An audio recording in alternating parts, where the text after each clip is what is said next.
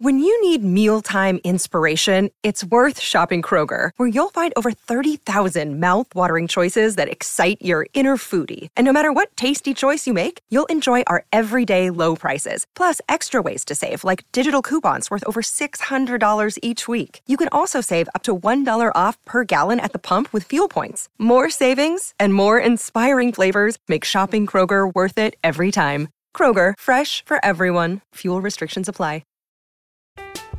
I'm Alex Rodriguez. And I'm Jason Kelly. From Bloomberg, this is The Deal. Each week, you'll hear us in conversation with business icons. This show will explore deal-making across sports, media, and entertainment. That is a harsh lesson in business. Sports is not as simple as bringing a bunch of big names together. I didn't want to do another stomp you out speech. It opened up so many more doors. The show is called The Deal. Listen to The Deal. Listen to The Deal on Spotify. All right, everybody, welcome to another episode of the Pirates Podcast, to be named later on the DK Pittsburgh Sports Podcast Network. I'm Eddie Provident. The nameless gray face, again, is Alex Stump. He's on the road right now. He's in a rental in some random corner of the U.S. Where are you at, Alex? I'm somewhere in Maryland, and are we actually live right now? It still says scheduled for me. It says live for me. All right, we're off to a pretty good start here. Yeah. Very professional operation. So what are you doing in Maryland, in a rental in Maryland, Alex? A little R&R after that road trip. What, get the weekend off. So you're not a machine. You don't just work 24/7 and no, it just feels like it. I think some quick congratulations are in order. I got to get this housekeeping out of the way because you're a friend of mine, and I know you're probably going to hate that I'm putting you on the spot. But congratulations on the features position, well deserved. I say this all the time, and I know I'm probably biased, but you are one of the best writers in the city, and probably further than just the city of Pittsburgh. And this is a well deserved opportunity for you, my man. Oh, well, thank you. We'll leave it at that. Yeah, because we have baseball to talk about, Alex. I don't know if you heard. I don't know if you were even there, or like maybe, I don't know, maybe you just kind of, were checking things out on Twitter.com. But did you know that there was an MLB draft and that the Pirates had the first overall pick? Why didn't anyone write about that? I don't know, man. They selected pitcher Paul Skenes out of Louisiana State University. Obviously, this is a big deal for the organization. This is the type of arm. And Eddie's microphone goes out. So I'm going to talk while Eddie battles his 1995 Dell technology right there. Paul Skenes is the Pirates' first overall draft pick. He is the most talented pitcher that has come through this draft since arguably Steven Strasburg. And whenever you look at the history of the draft since 1965, he is way up there for the most talented pitcher that has come through the draft available. Throws upper 90s, 98, can get up to 102. He's got these different types of breaking balls that get a ridiculous amount of spin, movement, like 2,600 RPM. It is a ridiculous two-pitch mix right there. He's going to need the changeup. He's going to need something to bring it all together still. But this is someone who has some really great stuff. And I can see why the Pirates thought this guy is the number one player on the board. This is who we should take with the number one overall pick. And as Eddie still can't talk, I'm going to keep going. I'm just going to go through my list here. That was the number one thing for the Pirates this whole time, that they wanted to get who they felt was the number one player available, number one talent available, and also the number one person available. And the story's not up yet, but I got one of those long form features coming out very soon on the main website, talking about Paul the person who, wanted to go to the Air Force Academy because service was important to him. Paul the person who could get his teammates to dress up as the Bad News Bears because it'd be funny and as a team building exercise. There's some more angles to this young man beyond just the fact that this is a ridiculously talented right arm. Yeah, I'm excited. I want to be cautiously optimistic. You know what I mean? Like I don't want to have a situation where we just expect the world from this kid right off the bat. But by all accounts, everything I'm hearing about him, everything that you've written about him, his his head coach at LSU, the people close to him. I think the Pirates got a real gem with the first overall pick, and hopefully there's a bright future in Pittsburgh to come for a long time. Obviously, we know about Paul Skenes. What about the rest of the draft, Alex? Was there any takeaways for you? Was there anything that you really were impressed with? Anything that you thought maybe they missed on? Talk to me about maybe the stuff that the rest, the casual fan probably doesn't know about or hasn't heard about. Yeah, I was a little surprised with the rest of this draft. It was very college pitcher heavy, which I think everyone can remember back to 2021. The last time they had the number 1 overall pick in the draft, it was get Henry Davis under slot and just throw it at all these prep players, Bubba Chandler and Anthony White Jr. That wasn't the case this year, even though I heard, coming in, this is a very good group of high school talent that's available. It was a lot of college pitching that was taken, a lot of guys who kind of signed under slot, like this first batch of signings that they announced on Friday, like Mitchell Jebb, their second-round pick, signs under slot. But it's not, for a clear, they got someone in the 5th round that, is going to require a lot of money to oversign. They had a couple day 3 picks that maybe could be in that. Booth, their competitive balance B pick, probably would need overslot money, but not probably that outrageous amount unless he is going to sign, need that, 2 or 3 million signing bonus to sign. So it's an interesting rest of the draft. I like the kid that they got out of WVU.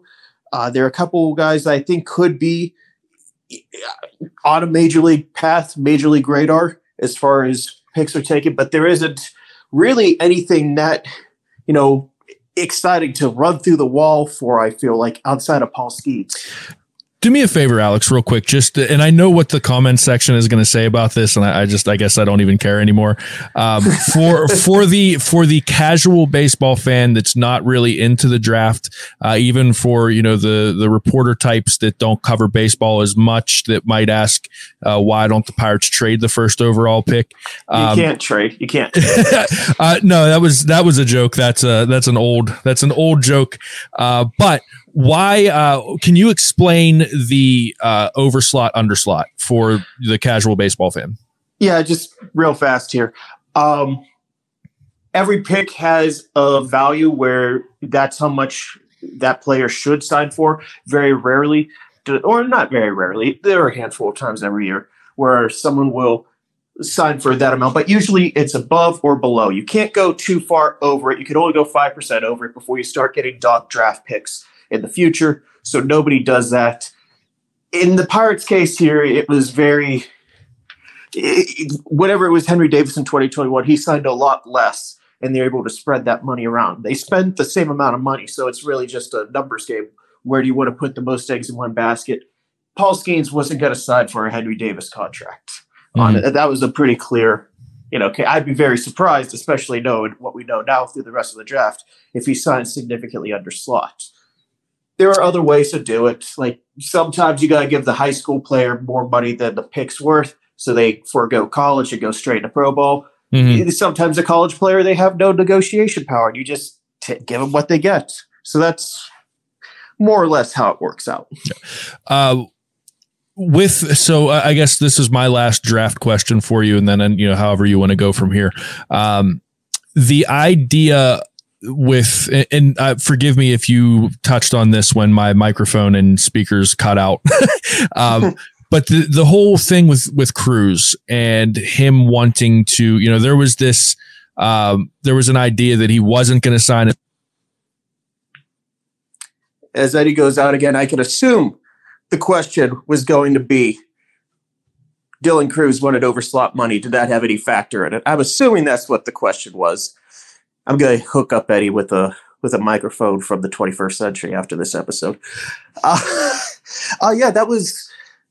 It wasn't such a black and white. The Pirates were not going to go over slot with the number 1 overall pick, but it was. You got to shop numbers whenever you have that number 1 overall pick, because you have the most control of what would this player need to sign. And Dylan Cruz is a very talented player, but so is Paul Skenes. And I'll be totally honest with you. If I had the choice between the two of them, I would still take Paul Skenes, even if money was not an issue in all of this. I genuinely believe the Pirates did end up taking the best player in the draft, and they didn't take Wyatt Langford and have a whole bunch of money to spread around. They didn't take, Max Clark and have a whole lot of money to spread around. I haven't seen a whole lot of people complaining about why didn't they take Dylan Cruz. Maybe it's because it was just such a clear cut. The two LSU players were player 1A and 1B in this draft. You can't, go against either one of them. And they took one of them. It's like, okay, well, we're not going to get mad. Maybe that's the case. But whatever it is, I take Dylan Cruz, or I'm sorry, Paul Skenes over Dylan Cruz, even if money wasn't a factor in it. I don't know how much it played into it, but I do feel like those rumors that he wanted overslot money, it didn't help his case, become a Pirate. Yeah, I apologize for the technical difficulties I'm having. I must have a short in my audio cable. So I just switched over to a different microphone. Apologies if the audio quality isn't as good as it normally is. Alex, why don't we hear you? I can hear you, so that's better quality. Yeah, that's true. Why don't we take a minute here? We'll regroup, and then we will talk more Pirates baseball. Maybe get in a little bit of All-Star game talk. Get a little deeper into what the future of the farm system is. So let's take a quick break. We'll be right back after this.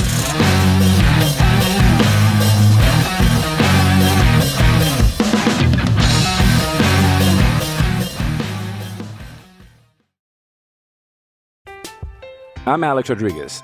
And I'm Jason Kelly. From Bloomberg, this is The Deal. Each week, you'll hear us in conversation with business icons. This show will explore deal-making across sports, media, and entertainment. That is a harsh lesson in business. Sports is not as simple as bringing a bunch of big names together. I didn't want to do another stomp you out speech. It opened up so many more doors. The show is called The Deal. Listen to The Deal. Listen to The Deal on Spotify.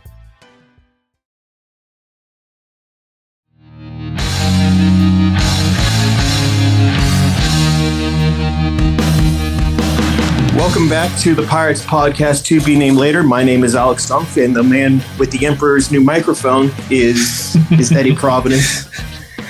Eddie, I just came from the All-Star game, and it's the second time I've covered it, and man, it's one of the cooler things to do on the air. I'm admittedly not a big winter meetings guy. Okay. That's just nonstop stress and everything's going on and there's hardly a moment to breathe for a couple of days. All-Star game is a lot more chill. And I really like it. And I was really happy to see, just personally getting to know Mitch Keller these last couple of years. It was good to see the man get his flowers. Look, I'll be honest with you. Aside from the home run derby, I am not much of an All-Star game guy. I don't really like I'm not a big All-Star game guy in sports, period. I don't know. I just don't find it as appealing. It seems like it would be something that would be amazing to be at in person. But this year there was an added rooting interest for me for Mitch Keller, the person, because of everything, what you're talking about exactly. Just the turnaround that he made. You don't have to be a baseball fan. You don't have to be a Pirates fan to appreciate Mitch Keller being in this game and being the first selection from the Pirates. It's just, and you could tell by the way that he handled reporters, how he answered questions. You did your piece. This meant something to him. Mm-hmm. Yeah, it did mean something. I mean, he also was a pretty popular guy there. I'm very picky whenever it comes to the media availability.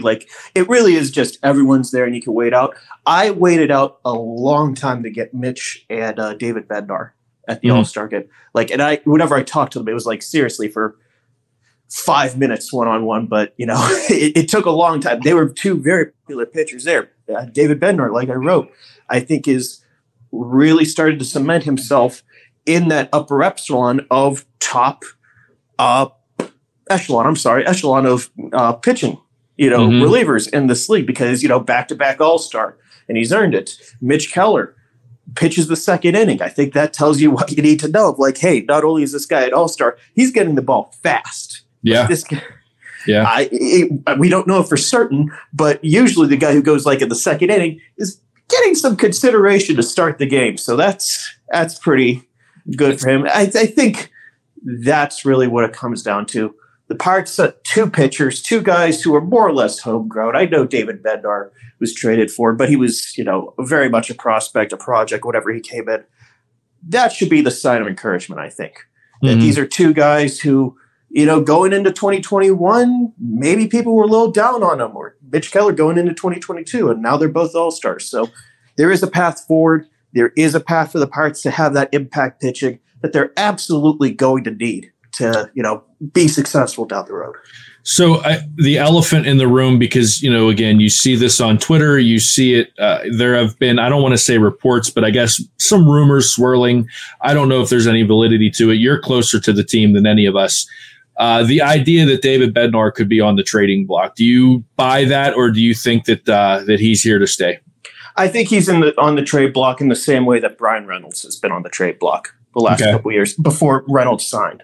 Okay. That teams are going to call. The Pirates aren't in a position that they could just immediately hang up. But this is a team that needs to – they know their window – they need to compete soon. Put it as simply as possible. Yeah, absolutely. And trading your all-star closer, your two-time all-star closer, sure doesn't make you better in the short-term future. I think the discussion, the focus has to be on this team needs to be good in 2024.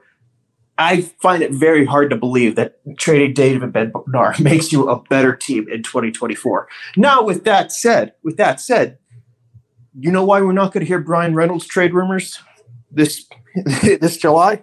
It's because he signed long term.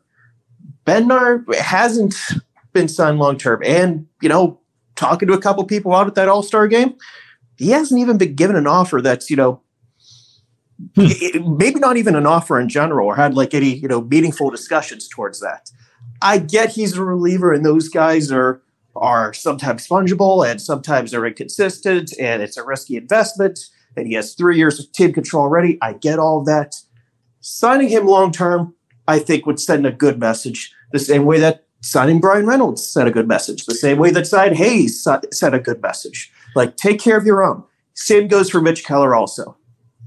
And look, I'm not saying that it's the most important thing on a baseball roster, but name me a good team in baseball, a competitive team in baseball that doesn't have at least an above average closer, right? I mean, you could also throw him in a setup role. That kind of works against Bednar in the sense that we've seen him pitch just about every role in a game, these last couple of years, that he's not strictly the ninth inning guy, and that's if he had to pitch the eighth, he could. Yeah, but I think I guess he's the I guess closer may be an antiquated term anymore, but maybe the high leverage guy in the bullpen would maybe a better way to say it. Yeah, I don't know if there's any connection here, but I'm just going to speak in a hypothetical here. If I was, say, the Mets, okay, and Edwin Diaz is hurt, and you need someone to help you out right now to get through this year, and then next year you could have the best 1-2 punch. My goodness, you'd have two, in my opinion, two of the top 5 relievers in the game, to close out games. Like, that'd be, I would see them as being a logical fit to trade for David Bednar. They probably have the farm system to do it, but are the Pirates in a position that they can really trade all-star level talent anymore for prospects? I don't think they are at this point. All right, I'm going to make sure that this is perfectly clear. I don't think trading Bednar is the right move. However, could you see a situation where, maybe not at the deadline because it wouldn't make sense for a team, but could you see a situation where they use him in like more of a baseball trade to bring in a bat or to bring in another need, knowing that they've had some kind of success with relievers in the past? You're asking, could he be part of like a Pablo Lopez for Luis Arraez trade? Yeah. Like with the Marlins and Twins. Yeah, like a baseball trade. Like, hey, we'll give you this, but you give us something back in return that we could use right now. All right. I guess my counter to that would be the Marlins could trade Pablo Lopez because they had all this pitching, at their disposal. Who is the Pirates closer if they trade David Bednar? I like Holderman. I like Holderman. I think he's a good setup man. I don't know if he's, he hasn't proven it. He hasn't proven it. Yeah, I don't know if he's reliable enough to be a closer. And it raises the second part of who the hell gets you to Holderman? Because there aren't a lot of proven leverage impact relievers on this bullpen right now outside of Bednar and Holderman. So yeah. I hear what you're saying. Maybe, and I'm speaking as a theoretical maybe. I don't see him getting traded is the main point I'm underlying here. Of it doesn't make baseball sense. It doesn't make sense to your clubhouse. It doesn't make sense for, just the city in general. He's one of the guys that the city has gravitated to on the baseball team. And there aren't a whole lot of them, candidly speaking right now. I think you're onto something there. And I think that's probably the most important thing to me. I don't think that this organization can handle any more ill will or bad publicity. And I think that would be a really unpopular move, just for the fact that what you just said, how important he is to the clubhouse and to the city. I think trading him would really, really do damage that I don't know how you reverse. So I'm with just all that to say, I'm with you. Yeah, I think the way I'm going to put it is I don't think he's going to get traded. I don't believe he's going to get traded. I wouldn't trade him. I don't fault the Pirates for, having to listen, as long as, this the same way that it was with Brian Reynolds, that, Brian Reynolds, they said like a day or two before the trade deadline last year, like, you're not getting traded. As long as the player is in the loop, I don't see any issue with taking calls. Well, let's take one more break. We'll get to the last segment where one of us tries to stump the other, and we'll be right back.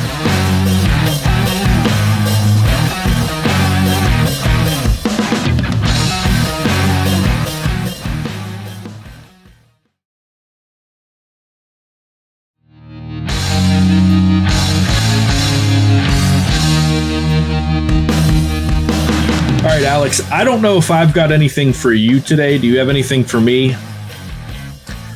I think it's on the spot. Yeah. The way you phrased that, I thought I just had to react right here. Okay. No. Do you have anything? That was me putting you on the spot. Do you have anything? Not off the top of my head. No, I had nothing prepared. All right. How about this? All right. This is actually okay. This actually was something I wanted to talk to you about. Elly De La Cruz. Yeah, pretty good. He seems to be pretty decent at baseball. What is your take on the situation with the Nationals, with checking the knob of the bat? The Nationals manager having his bat checked, and then him proceeding to smoke one, and then point to the bat, the nub of the bat, showing it to the dugout, and then rounding the bases. Are you okay with that kind of thing from a young guy? Or do you think that or are you one of the purists that think he went too far? Oh, no. Look, it was a sweaty move by the Nationals. And if you get burned for it, that's what happens. The same thing happened, not the same thing, but a similar thing happened to Steve Blass in Game 7 of the World Series. That, Weaver went out and he was trying to, check for something and, get him out of his rhythm, and it didn't work out. I get it's part of the strategy of the game, but boy, if it backfires, you are completely unable to say anything about any smack talk. Yeah. Yeah. Dude. It's as simple as that. There's something about if you talk something, you get hit. I can't remember what it was. I am really looking forward to, assuming that O'Neal Cruz comes back at, 100% himself and rehabs and everything. I'm really looking forward to the next few years of NL Central baseball with these two going at each other. Yeah. They are, man, they're both special, and they both have a swagger about them. I think Elly De La Cruz is a little bit more in your face than O'Neal Cruz is. O'Neal Cruz is more like, to me, the kid that's just happy to be on the diamond, and he's enjoying every ounce of being a Major League Baseball player. But man, the two of them going at each other for the next few years in the NL Central, at least the next few years, That's going to be a lot of fun. And hopefully these two baseball teams are good for the next few years upcoming. It could make for a lot of exciting baseball games and a lot of exciting matchups.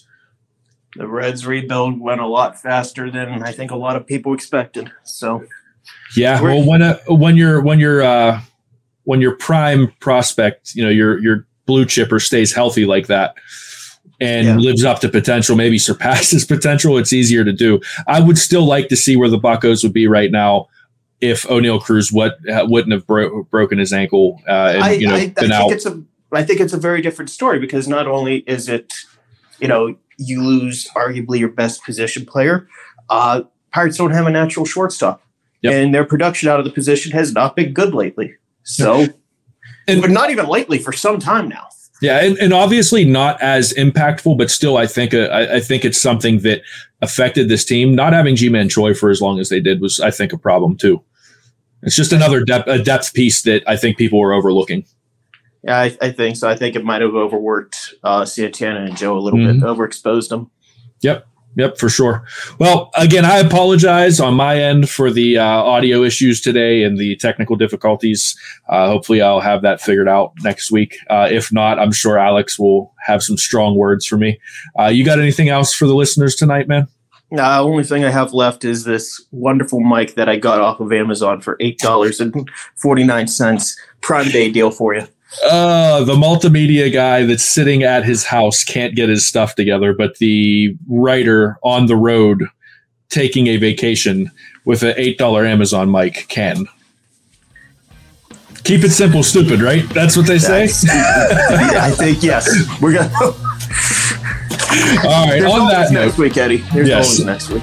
On that note, thanks for listening. Again, this has been the Pirates Podcast, to be named later on the DK Pittsburgh Sports Podcast Network. For Alex Stump, I'm Eddie Provident. We will see you all next week.